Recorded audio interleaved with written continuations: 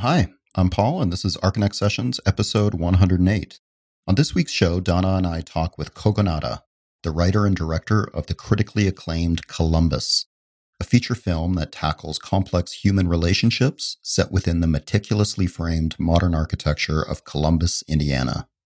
We'll also be sharing my conversation with Kyle Bergman, founder of the Architecture and Design Film Festival, about his mission of elevating architectural discourse through the art of cinema.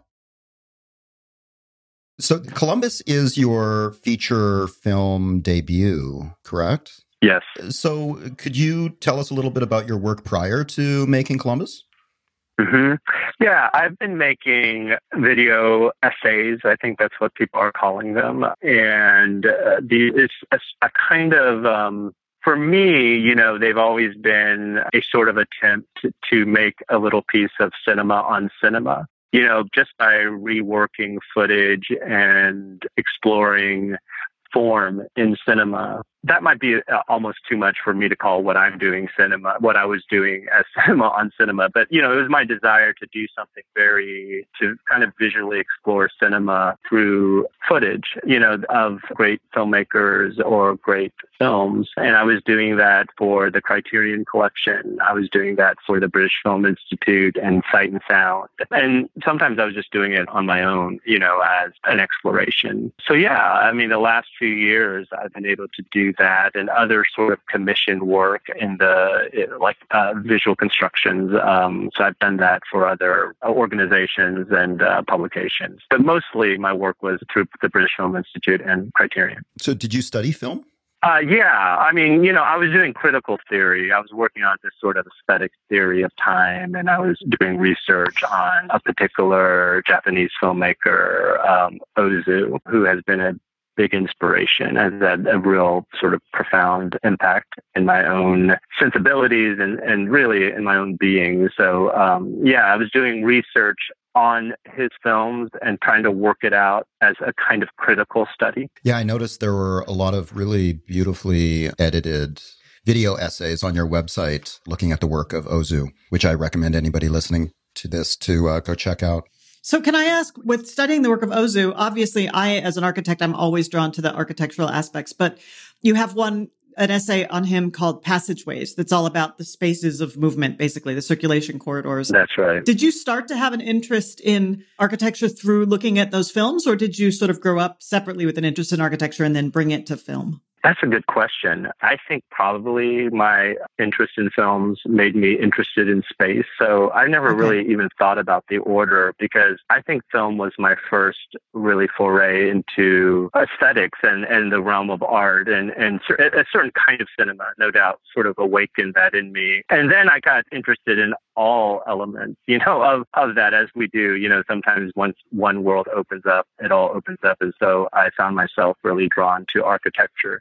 But when you say it that way, I think, Antonioni has, his films have meant a lot to me, and he deals with architecture and space. So, yeah, I think that maybe that was opening that sensibility, and it certainly translated into the real world. But as I've said in other, interviews too, my parents are really artistic people, and my father always encouraged me to pay attention to form. That was always some part of his instruction to me, to pay attention to the form of things. And for him, it was often like branches and rocks and those kinds of things. But he was always that for me to attend to those. So I think that naturally bled into probably architecture as well. Did your parents work in creative fields?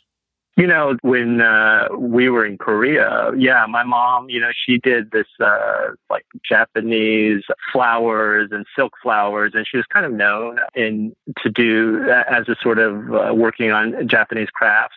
And, they had businesses kind of in that sort of realm. But when we immigrated, we really became a sort of working class family. They just started from scratch and started a business that had nothing to do with, there's some elements of creativity there, but it's not necessarily in that field.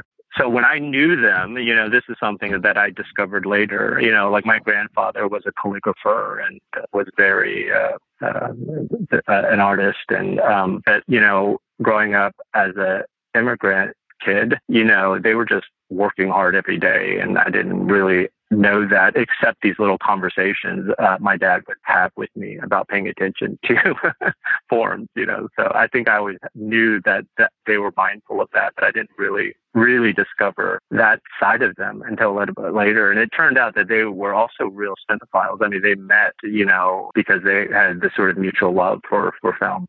And so all of that makes more sense as I got older. Where was it that you grew up? Where did you immigrate to? We grew up in the Midwest. I've lived mostly in Chicago, but I had some time around Indiana, here and there. But it was a Midwest, type of, like when we immigrated to the Midwest. Yeah. So was Columbus already quite familiar to you prior to beginning this project? I mean, as a writer and director of Columbus? No, it wasn't. I mean, I passed by. I think in retrospect, I realized, I passed by this exit a lot. I think, I have lived a good part of my life from Chicago, probably down to Nashville, and I've taken that trek a number of times. So you pass by the Columbus exit, but I didn't know anything about it really until I had read about it and then, made a concerted effort to visit the town based on this article in the New York Times about the architecture in this small city, which was fascinating. And it wasn't a location scout; it was just out of curiosity. But it didn't take long for me to imagine a film taking place there. I mean, when I say it didn't take long, it was by lunch. I had said to my wife, "I have to make a film here," and so it's amazing to see that little conversation turn out to be a feature film. What was your relationship to architecture, or more specifically mid-century architecture, prior to embarking on this project? Yeah, so, my research was not just about this, because it was also in critical theory, it was about modernity and modernism as a movement. And Ozu is often, there's a real debate about what his cinema is about, and people have placed him in the realm of modernism, but a kind of almost Western form of modernism. And they've talked about his cinema in the context of tradition. But for me, my approach was very much putting him in the conversation of a modernism, but a real alternative form of modernity that wasn't following, the history of Western thought or even the modernism in the West, but him trying to make sense of how to be modern, and this aesthetic expression in his cinema. So this question of modernism was really important to me. And even as someone who is wrestling with meaning in the modern world, I mean, it was very existentially important to me, not just academically. And so these conversations that architects were having in the mid-century, and, I really love, even to this day, I think architects are one of the few artists who are still bold enough to, have gigantic questions about their form and really believe that these decisions matter, deeply. And I sort of love that about architects. And even though, I mean, there are a lot of, I think we realize now about certain limitations and, even certain claims of truth and all of these things, even though they have been maybe rightly put into question, I still love the pursuit that architects have had in the 20th century, and even this sort of desire and belief that art and design and aesthetics matter, and that they can impact human beings, that they can provide a way of being in this world that as modern human beings can be beneficial. And I'm really drawn to that. And I think even personally, not just intellectually, and so much of my film is really trying to address, how we appreciate these forms and not want to reduce them to just pure intellectual appreciation, but that I have also felt really, moved by architecture and that sometimes I'll interact with an architectural building and it will stay with me. You know, it will just sort of haunt me in the ways that films have haunted me and stay with me and make me continue to re-experience them. So yeah, I think personally, I feel really affected by architecture and design. And I love the history of modern architecture. I love the pursuit of it. You know, there's just so much to unpack there in what you just said for our audience, which is all architects. Of course, we will all agree with you completely that design matters and that, that these spaces matter. I would like to, just with starting to talk about the actual movie Columbus, I would like to say that I think the this sort of opening sequence, sort of two scenes, basically, and forgive me because I'm very naive about film language, terminology, but everything that happens up until the opening credit where it says Columbus is just perfect. It's perfect. And to me, it's absolutely beautiful in the way that it starts with sound, the sound of the Parker Posey character's shoes on the floor. And then there's this incredibly beautiful moment where the professor picks up an umbrella and sort of walks off to go look at something else on the building. And he sort of appears and disappears behind a colonnade. And I see myself in that so much because when I see something on a building I want to go see, I just go, I just head towards it. So I think that opening was just so perfectly done. Oh, so thank you. Congratulations on that. Thank you. It all crumbles right after that title sequence. But no, I'm joking. No, it totally doesn't. It's a beautiful movie. No, I'm teasing. But I wanted to say thank you. That's like hyper observant and that's so well articulated. And I really appreciate you noticing all the details, which maybe doesn't surprise me if you guys are, like if architecture is your form. Oh, yeah. So that's really a high compliment. Thank you. And I mean, the compliment is to you because you handled every single moment, every single prop, every moment of it is considered and careful. And I think every architect will absolutely notice that and appreciate it. I wanted to ask you about color in the movie because Sure. I feel like I really noticed this sort of use of primaries in their clothing or in, accent pillows or the Deborah Burke building, there's a little green light that I think is not actually a part of the building. It's something you maybe added. So I wanted to ask you about the sort of use of primaries and more muted colors through each scene. Yeah. Well, it was all sort of in the design and I knew that I wanted to emphasize primary colors. And really it was about a certain kind of attention. Honestly, I'm always really hesitant to give too much about color and whatever symbolism, which I don't, it's not as if like all the colors have a particular mean in every scene, right.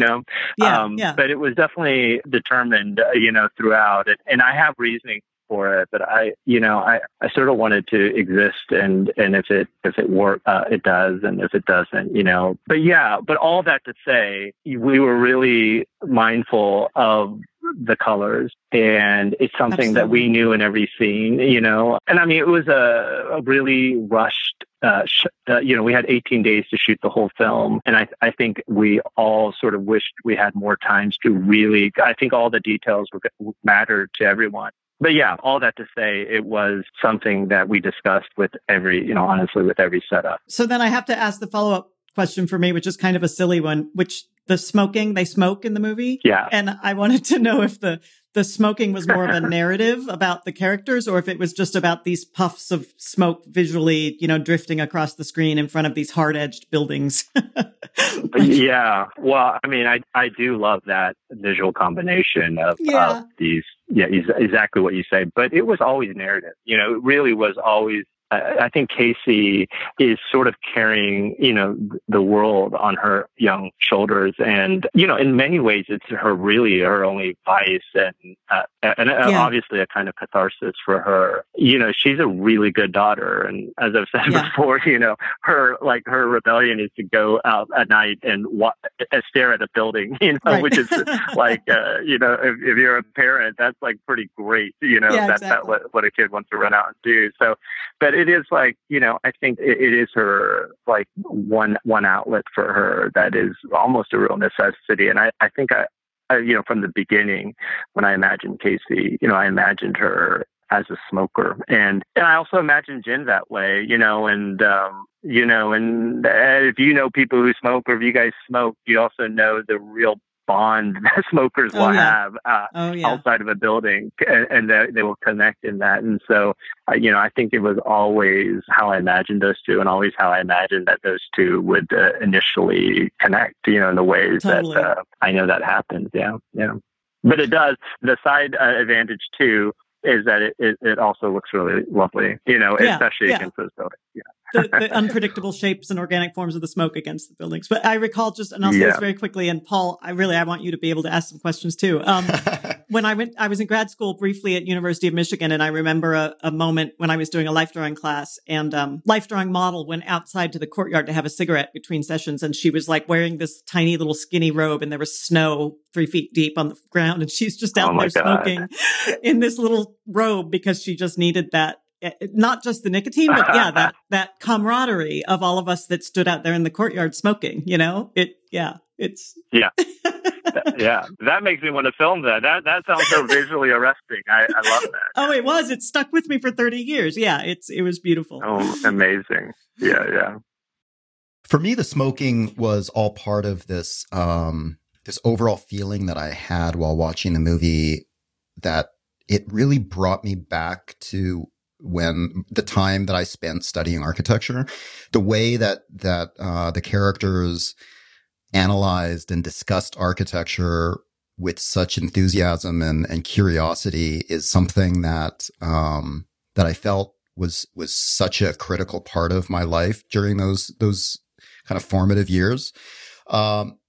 As someone that's not an architect, and the writer of this film, how did you tap into that? What kind of research did you do, to kind of, because it seemed like you really successfully kind of got into the mind of an architect or architecture student based on my own experience.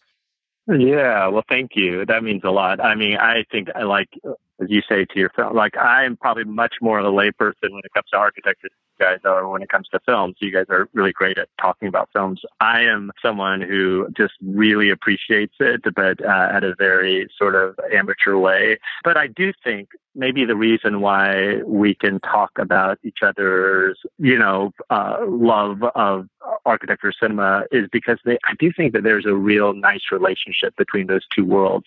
I think it's very easy for a film nerd to also be a sort of an architecture nerd, and vice versa. I just think that even in regard to architects and filmmakers and the role that they both play, and the need to collaborate in order to see their vision, constructed, I just think that it's very familiar. So when I hear my friends who love architecture, maybe even more than film, it sounds really familiar to my ears, and I think Casey for me is, although there's some autobiography with Jen that maybe seems very, the most obvious, but for me, I also really related to Casey because she reminds me of when I discovered cinema at a very critical time and really needed, how it happens that it provides space for you and especially if you're going through a difficult time, art does that. And so I really deeply related to Casey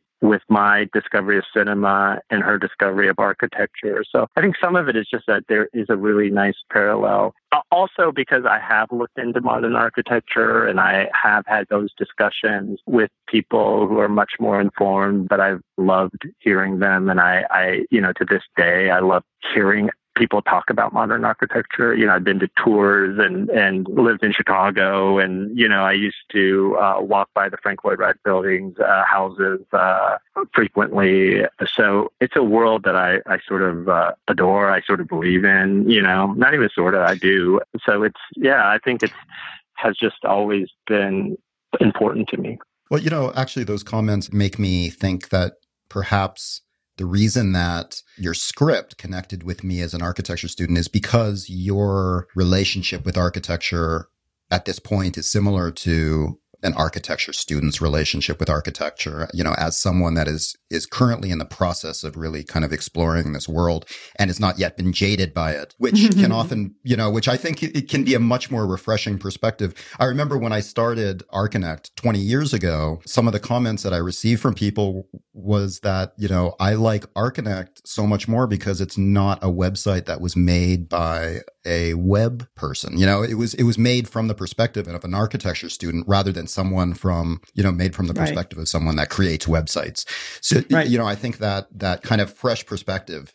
Right. Yeah. No, and I think that's right. I think my own, there are these two characters, right? One who is very cynical about architecture and who grew up with this sort of father who's a scholar, and this person who is really discovering it. And it was through her eyes, like even her ranking buildings and what you do when you're young too, you're ready to create a list and have favorites. And I really wanted to try to understand it through really young, like someone like when I first discovered cinema, the enthusiasm, and yes, you're not cynical yet. You don't know too much that starts getting in the way of your appreciation. And so that was a real, like, even her list to me was very much about someone who just is discovering, like really kind of borrowing the eyes of Deborah Burke to understand it. And really the things that are maybe, more, I don't want to even say obvious, because I think, she is trying to really appreciate, the depth of modernism. But yeah, I think it was that conversation too, because that happened to me with cinema.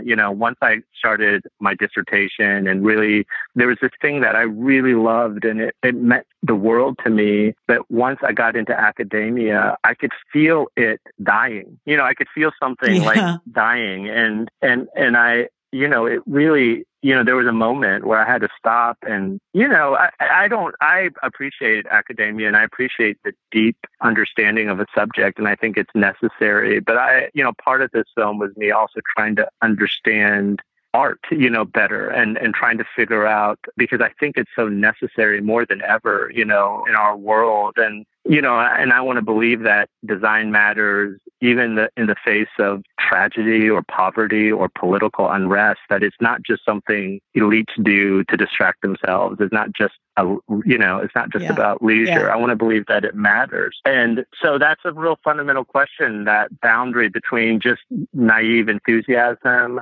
and a kind of cynicism, that where you just start disliking everything, and trying to understand that at some level was really a part of this film. And I think even Columbus, there are buildings that if you're really an architecture scholar, you might focus on other buildings, and there are certain buildings that aren't even in the film that probably should be, if the primary interest is architecture from an academic, perspective. But I didn't want to make a film that was just a sort of academic perspective of architecture, So to me, and so coming from the perspective of a 50-year-old woman whose greatest love is architecture, I found the movie to be exceptionally passionate. I think part of what I went before it came out, I was reading reviews. Obviously, I've been excited about it from the beginning. And there's a review in the New Yorker, and I'm going to quote from it. Richard Brody wrote, "Kogonada films the sharp-edged contrapuntal lines of the city's avant-garde buildings with an analytical ardor."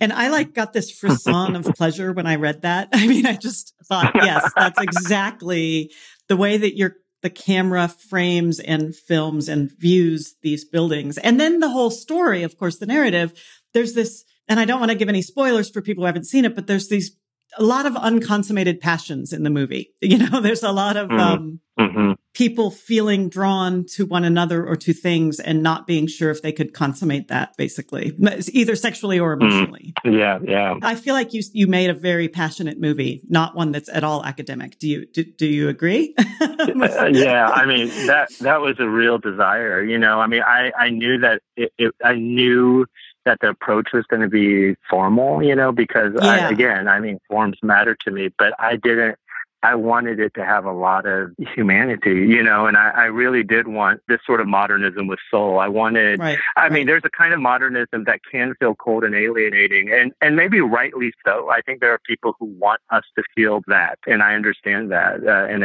I can even value it. But I really wanted a film, that was deep, that felt deeply human and passionate in ways, and that mattered to me, and I'm sure for some it's going to feel like not passionate enough, but for me that was the desire, and yeah, that really, I'm glad that you feel that way. And reading that, hearing that from that Richard Brody quote, that is such a humbling, I have read him all for forever. And so when he wrote that, it's all been humbling and overwhelming, but it's, I'm really grateful. That's lovely to hear, but you made a beautiful, beautiful film. So, you need to get used to hearing the praise. Well, and let me say that also, again, as a 50-year-old woman, Parker Posey was just perfect because she's got that sort of stressed out, manic energy, but is also just extremely sensual. She was amazing. She is so great. I mean, really, Parker Posey. Yeah, I mean, and so, I think a lot of people talk about the form of the film, and I'm glad to talk about because that's really important. But yeah, I think that the actors, Haley Lu, John Cho, and I'm so glad you mentioned Parker because I feel like she embodies that world and got it. She also came in and knew exactly how she was going to dress. Knew exactly this character and really built her from this sort of small role, but really like fleshed her out in ways that were surprising. And I feel like they are the soul of the film. And without them, it might just feel, academic, but they really provide a lot of humanity, a lot of in that film. But I love Parker Posey. She's so great. Did she select her own wardrobe? Yeah, it's from, it's designed by her friend Rachel Comey, who's this great designer. And she said, "Hey, I know this character and I'm going to bring the wardrobe of Rachel." And we were all, like Rachel is like amazing. And she brought that her wardrobe. I think there might have been one or two things that our costume designer provided, but it's mostly her from this collection. That is so interesting because I mean when I watch films, there's certain things that I really pay attention to, but usually wardrobe is not one of them. But particularly her wardrobe was memorable to me because she did seem to really kind of capture that character perfectly with her clothing. Oh my God! Yeah, perfect. No, she is fantastic. Yeah. I actually thought all the costuming was wonderful. And I want to add one more thing because I don't think I've ever mentioned this with the smoking, because I've had that question asked, but it just struck me because they've talked about other things in my film that really relate to this thing that we were all exploring, which was absence and presence, the relationship between absence and presence, which I find, in architecture, often the most exciting thing for me. And, I think smoking also, and steam, and Ozu does this often as well, but there is something really lovely about smoke and the temporality of smoke, the impermanence of it, and you see it right away. You see it like dissolving in front of you. So to answer that question you asked long ago, I know that was also a part of what smoke does in front of us, and the way it reveals impermanence has always been, so interesting to me. You actually predicted my question because I wanted to ask you about emptiness and absence. And I've read interviews. You've said the movie is in a lot of ways about absence and struggling with absence and where you find emptiness and where there's beauty in emptiness. I don't know if you're familiar. There's a book it's an old book, a very short book by Michael Benedict called For an Architecture of Reality. And he talks about these sort of 4 things that good architecture should contain. And one of them is emptiness. So this notion, which is a very Asian concept too, of emptiness being an actual thing. I wanted to know if you had sort of an example from the world of architecture where you experienced emptiness in that way, or we talked a little about that before, but could you just talk a little about emptiness and absence? Yeah, well, first of all, tell me that title again, because I've not read that. It's a tiny little book. It was published in 1980 during like the height of postmodernism, and it was sort of a backlash against postmodernism, and it's called For an Architecture of Reality. And it's just a tiny little pamphlet, really. I want that book. Yeah, okay. it's good. Benedict. The author's last name is Benedict. So Okay, good. So he talks about the space between things, which is this Asian Japanese concept of ma, and how architects make boundaries and the boundaries make empty space. So obviously in the Ozu films, that's a huge part. Could you just talk a little more about that? Yeah, I mean, for me, that is the question that I have as again a modern human being that's trying to find meaning. And before Columbus, I knew that my first feature, which I was already sort of working towards, was going to be about absence in relationship, and really about children dealing with parents and having to either the burden of a loss of parent, either by having to move away from them or for losing them permanently, which was really on my mind. It is certainly a subject that Ozu has tackled. So, and I think it's one of the great modern subjects, which is how do we address absence, which in the past there have been traditions and religions that try to fill that hole. But I've always looked to art and modernism for me to kind of get my mind around this thing that has haunted me since I was a young kid. And it is true that the construction of emptiness, and not just the construction, but valuing emptiness, like both constructing it as something that is something to be inhabited, something to reveal, something to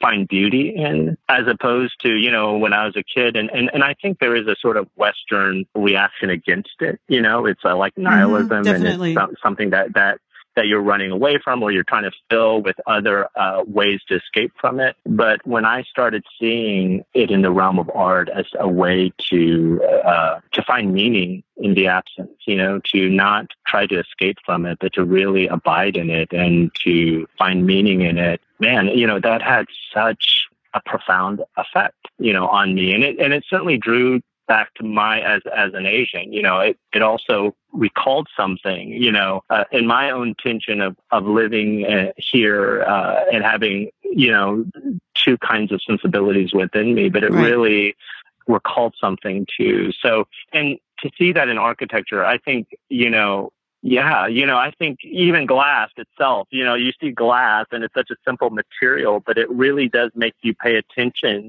to nothingness in a way. It really gives a way to suddenly see this thing that's always in front of us, that's always, it's always before us, but until someone begins to frame it or find ways to present it as something to value. And yes, there's the bowl, Ma is such a rich concept.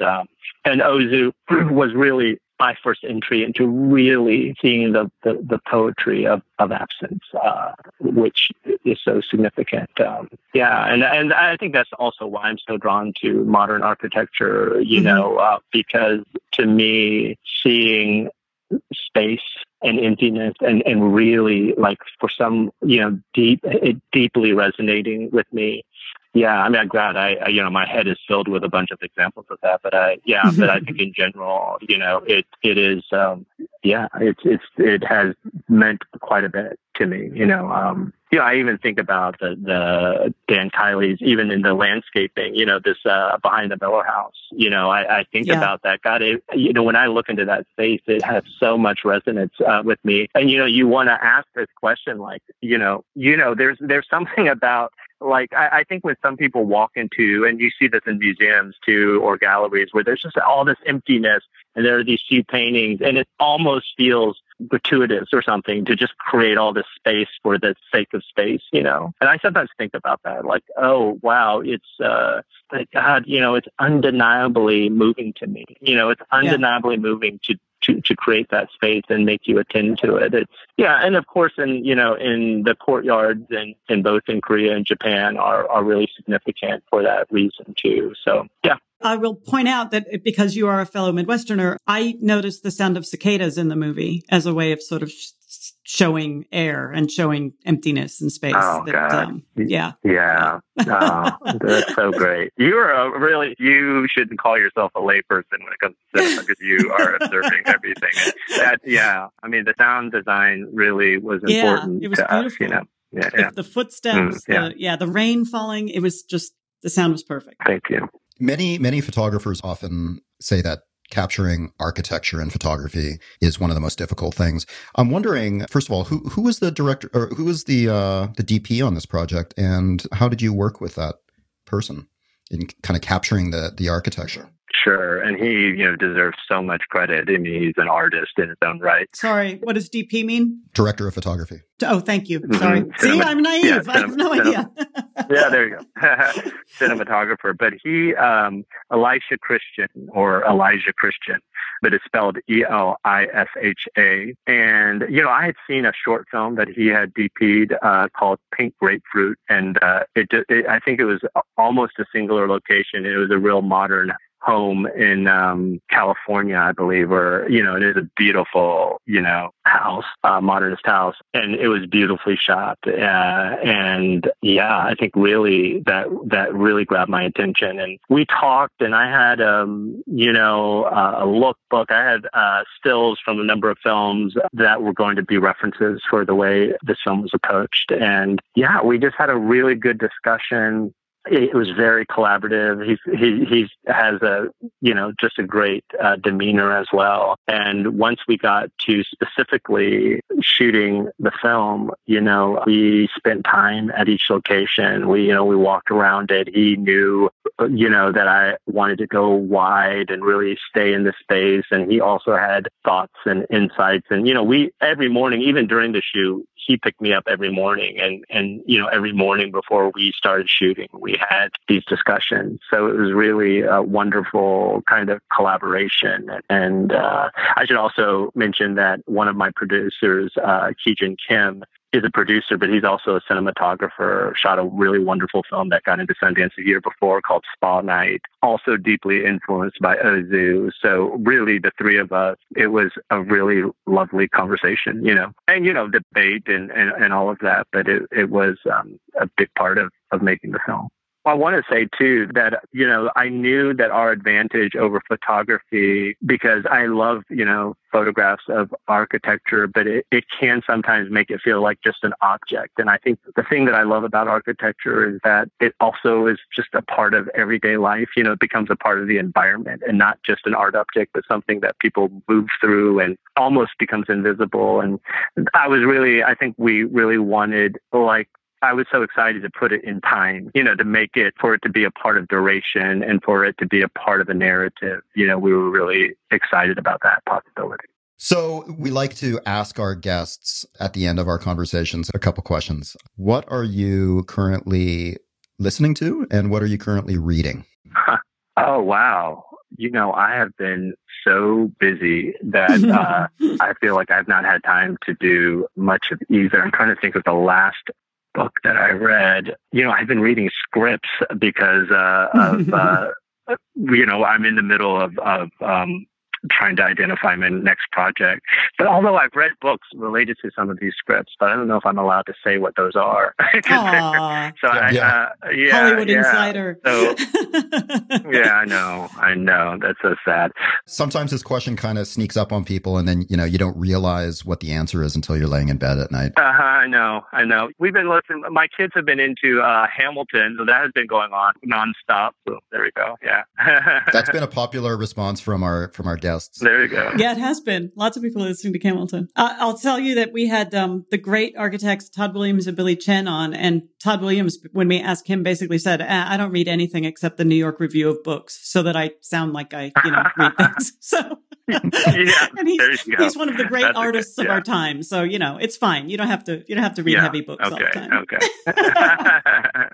Well, congratulations on the film. I think it's a really beautiful piece of work and a great way to start your feature film career.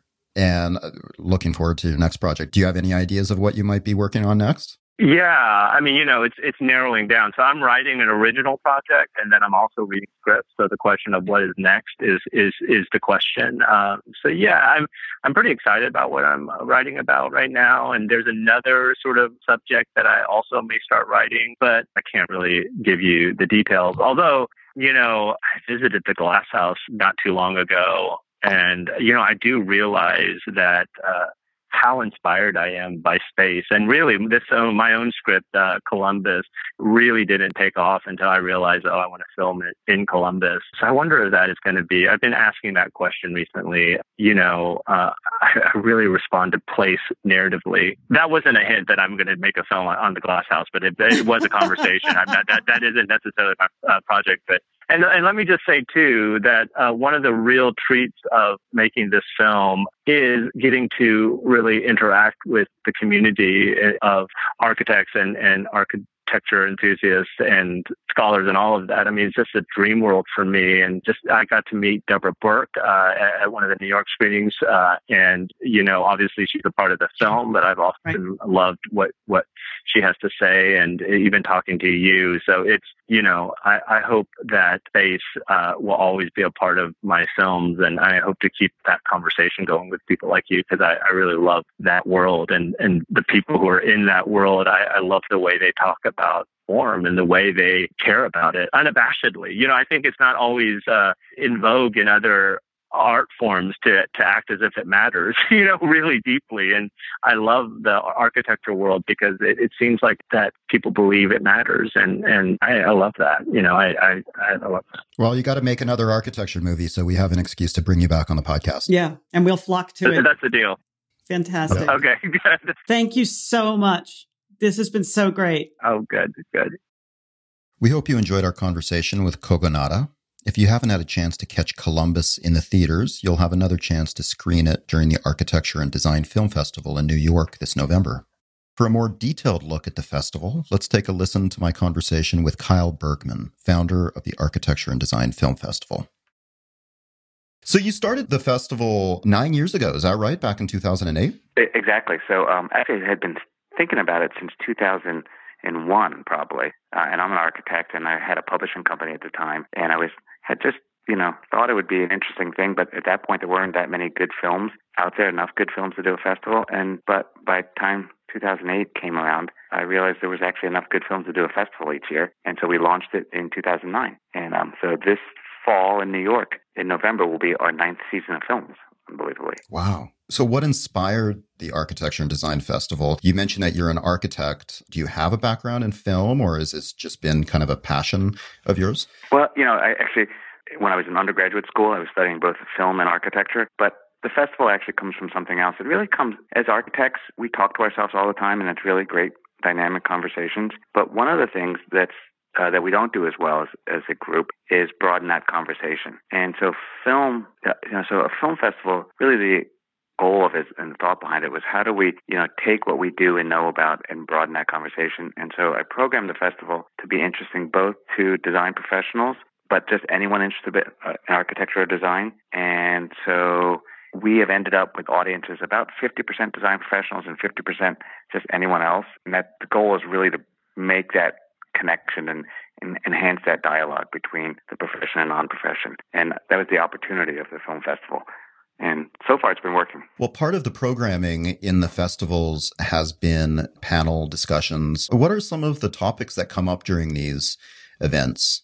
So, we make the panels after we select the film program, and we try to make panels that are about more than one film, not always one film. For example, so with this year, we have a film called Columbus, and it's actually our first narrative film that we've ever showed at the festival. Everything else has been documentaries. But, the ideas of Columbus bring up ideas of what makes cities, dynamic.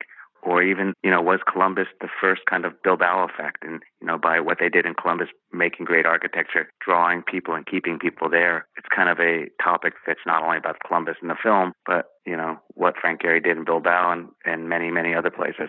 So we try to do panels that are broader than just one film. So for the Columbus panel, is that a panel that you've already had taken place, or is that scheduled for this next festival in November? So the Columbus will show at the festival in November, and we're working on a panel right now. We haven't put together all the panelists yet, but there's two possibilities. Kogonada, the director, hopefully will come up to New York and we'll do something from his perspective about the film. But then I hope we also do another panel talking about the idea of using architecture as a way to enhance the city and keep people there or bring people there. And hopefully we'll bring some other architects or city planners from other areas who can talk about this bigger idea of the value of architecture and how does it enhance people who live there and people who come to visit. So you mentioned that it's about a 50-50 split between designers and just kind of the general public. Was that your original intention, or have you been surprised by the turnout? That was the goal,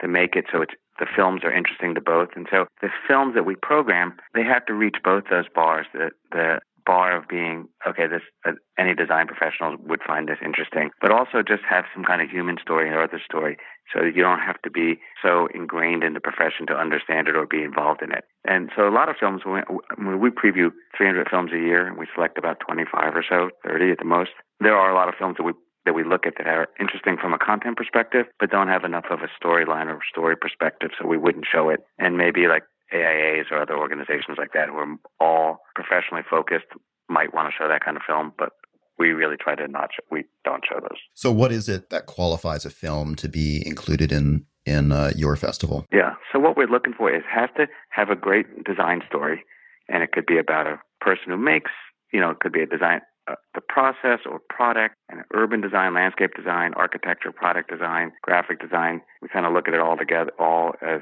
just design. So it has to be that dynamic design story of some type, but then also have a human story.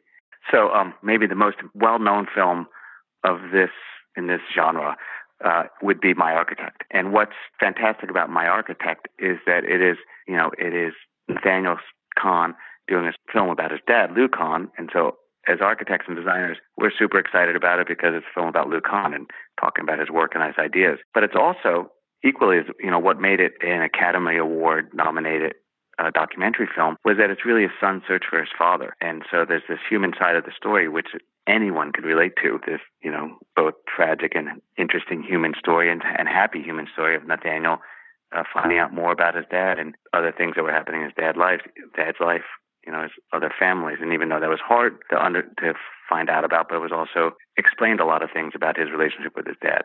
So that film reaches both bars. I would say any film that kind of comes close to either one of those bars are the kind of films that we're interested in showing. Mm-hmm. Have you noticed a change in the way that films have been getting made since you started this festival 9 years ago? Totally. Actually, since I started looking at these films in 2001, there's, first of all, a lot more films being made that would be potentially appropriate for the Architectural Design Film Festival, but also, over the last, I would say 15 years, there's been, with the technology getting better, so the price of making a film has come down a lot, a documentary film like this.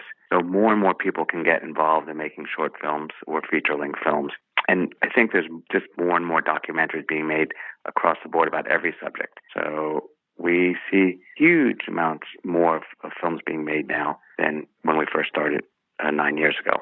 Also, I think because of festivals like ours, and there's some other smaller festivals out there in Europe and the rest of the world, there's more outlet for these kind of films, and then with more visual content on websites and other places, more and more people are making short films about architecture and design. So we have a great opportunity to look at a lot more films, the big films. So the next festival that's taking place, that's the one that's going to be happening in New York in November. Is that correct? Yeah, actually there's a small one that we're doing. It's in Montana at a classical music venue called Tip It Rise, which will be the last festival in this 8th cycle of films.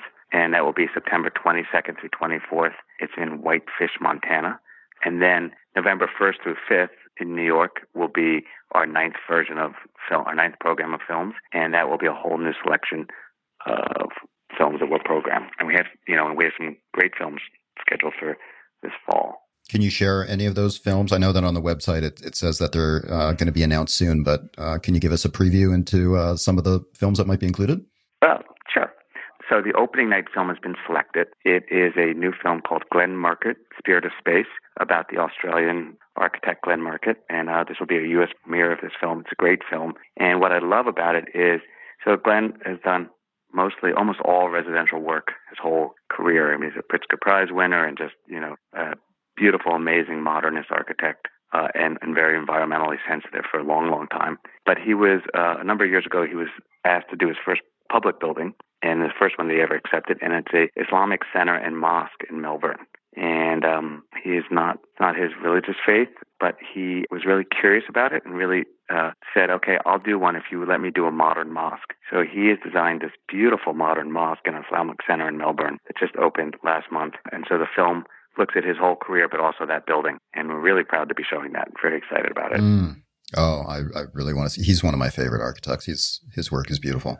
Yeah, his work is beautiful, and his spirit of architecture. When you hear him talk, or you meet him, or you talk to him, it's really joyous as an architect to hear him talk about architecture. He's truly amazing. So let's see, what else do we have? We have a Scottish film called Building Hope, the Maggie Centers. This will also be a U.S. premiere. So the Maggie Centers are these cancer centers that are connected to hospitals in Scotland. And the first one was done 20 years ago by this woman, Maggie, who was diagnosed with cancer, an architect, and she was sitting with her husband in this kind of horrible hospital.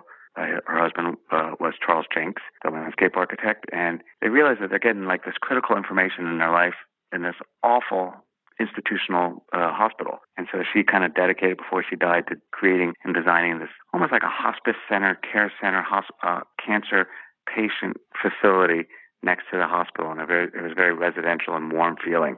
And then unfortunately, she passed away. But then there was a goal to start to make more of these. And then the third one, Frank Gehry does, and he does this amazing, because Maggie and Frank were old friends, and Frank designs this amazing Maggie Center. And then since then, Zaha Hadid has done one, Norman Foster, Richard Rogers, Stephen Holt working on one. I think Thomas Hedwick is working on designing them. And there's these amazing little buildings by hospitals all throughout Scotland dedicated to humane places for people dealing with cancer. So it's a fantastic film.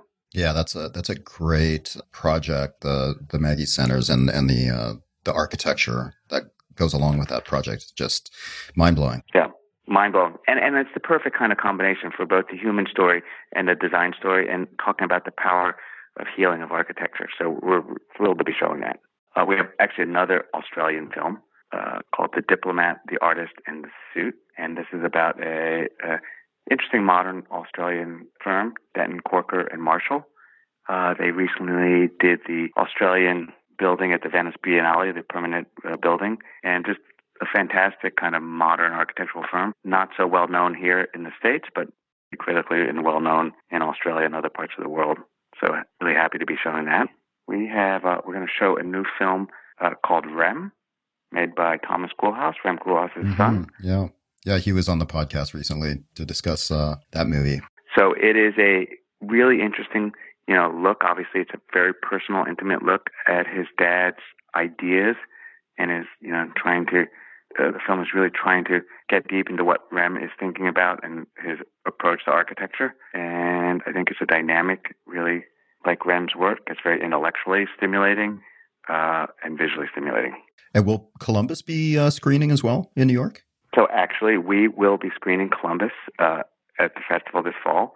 And we're really happy to present it, because we have never, ever shown a narrative film. It's the first time ever that we looked at a narrative film and said, not only is, that this is a really critical or important film for the film festival. So we selected it a number of months ago. It's had a nice theatrical run in New York and elsewhere around the country, and we're really happy to be showing it, because it talks about the power of architecture and design through a narrative story. And Kogonada, who made it, the director, has a great take on architecture and design, and it's a film that I think the general public learns a lot about architecture and design, and then the design community, knows Columbus as a mecca, and so it's great to see a film on that. It's actually surprising how many people are not aware of the architectural significance of Columbus. So it's great to see that movie raise that awareness over there. Before we finish, I'd like to just ask a personal question. Do you have any favorite architecture movies that either recent or from way back that kind of helped craft your interest in this genre? Yeah, tough to pick favorites. They change all the time. But I would say there's definitely a selection of films that are kind of some of my go-to films that I love very much in this genre, in this little niche. And the obvious ones that people know about are My Architect and Sketches of Frank Gehry.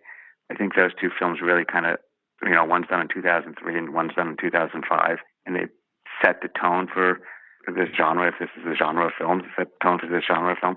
Then there's a huge amount of films that are really fantastic, made over the years that are some of my personal favorites. Let's see, what would be some of them? I think Citizen Architect, about the rural studio, is a fantastically made film and gets across important ideas about architect and also community spirit. There's one of my favorites is Antwerp Central, which is it's a kind of a historic preservation film about the train station in Antwerp, but it is just talks about the history of that building. There's kind of magical realism involved in the making of this film, and it takes it from the 1860s and what's happening in the Belgian Congo through World War I, through World War II, how the building changed, how the people used it differently, into a modern edition that was done about 10 years ago. And it's a great way to talk about architecture and design and history and urban planning all together. It's a fantastic film. So I've noticed the festival started in New York, and you've been adding more cities. Do you plan to continue adding more cities to take this festival to, or have you kind of maxed out on time and places? We haven't maxed out. When we take it to other cities, we partner with other organizations. So they're collaborative processes. We bring the festival there. So in Tulsa, we work with the Tulsa Foundation for Architecture. In Seoul, when we brought it there, we worked with the Hyundai Card and their gallery called Storage Gallery. So no, we haven't maxed out. Actually, next year we're going to add the National Building Museum in D.C., and we're talking to people in Santa Fe and Athens, Greece, to add to the lineup of films. And we'll also bring the whole festival back to L.A. next March 14th through 18th, and we'll do that downtown. Oh, excellent. Same venue as last time? Yeah, same venue as last time, exactly. So it's the Los Angeles Theater Center in downtown Los Angeles. Yeah, nice, great building. Nice brutalist. Beautiful old bank building with down on Spring Street, right? Exactly, downtown. Yeah. So I think the other cities. I mean, New York is our home, and then we add the other cities when it makes sense each year. And we just finished our second festival in New Orleans last week, and so they ebb and flow in the different cities. But we're open to bring it to more places. We love doing that.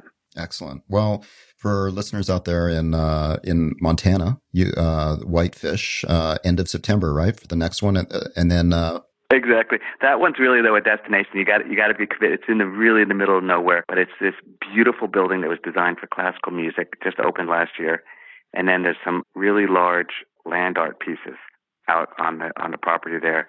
And so we had a couple of films more about land art. We had a film on Patrick Doherty, who has a sculpture there. And then we have a new film on Andy Goldsworthy called Leaning into the Wind, which we'll show out there, as well as anyone coming out for the festival can get out to see some of these site-specific artwork, some done by Stephen Telaznik or Ensemble Studio from Boston. It's really a dynamic weekend. So if you're from Montana, great. But if you're from Denver or LA or Vancouver and fly in there for a weekend, it's going to be an amazing weekend of films.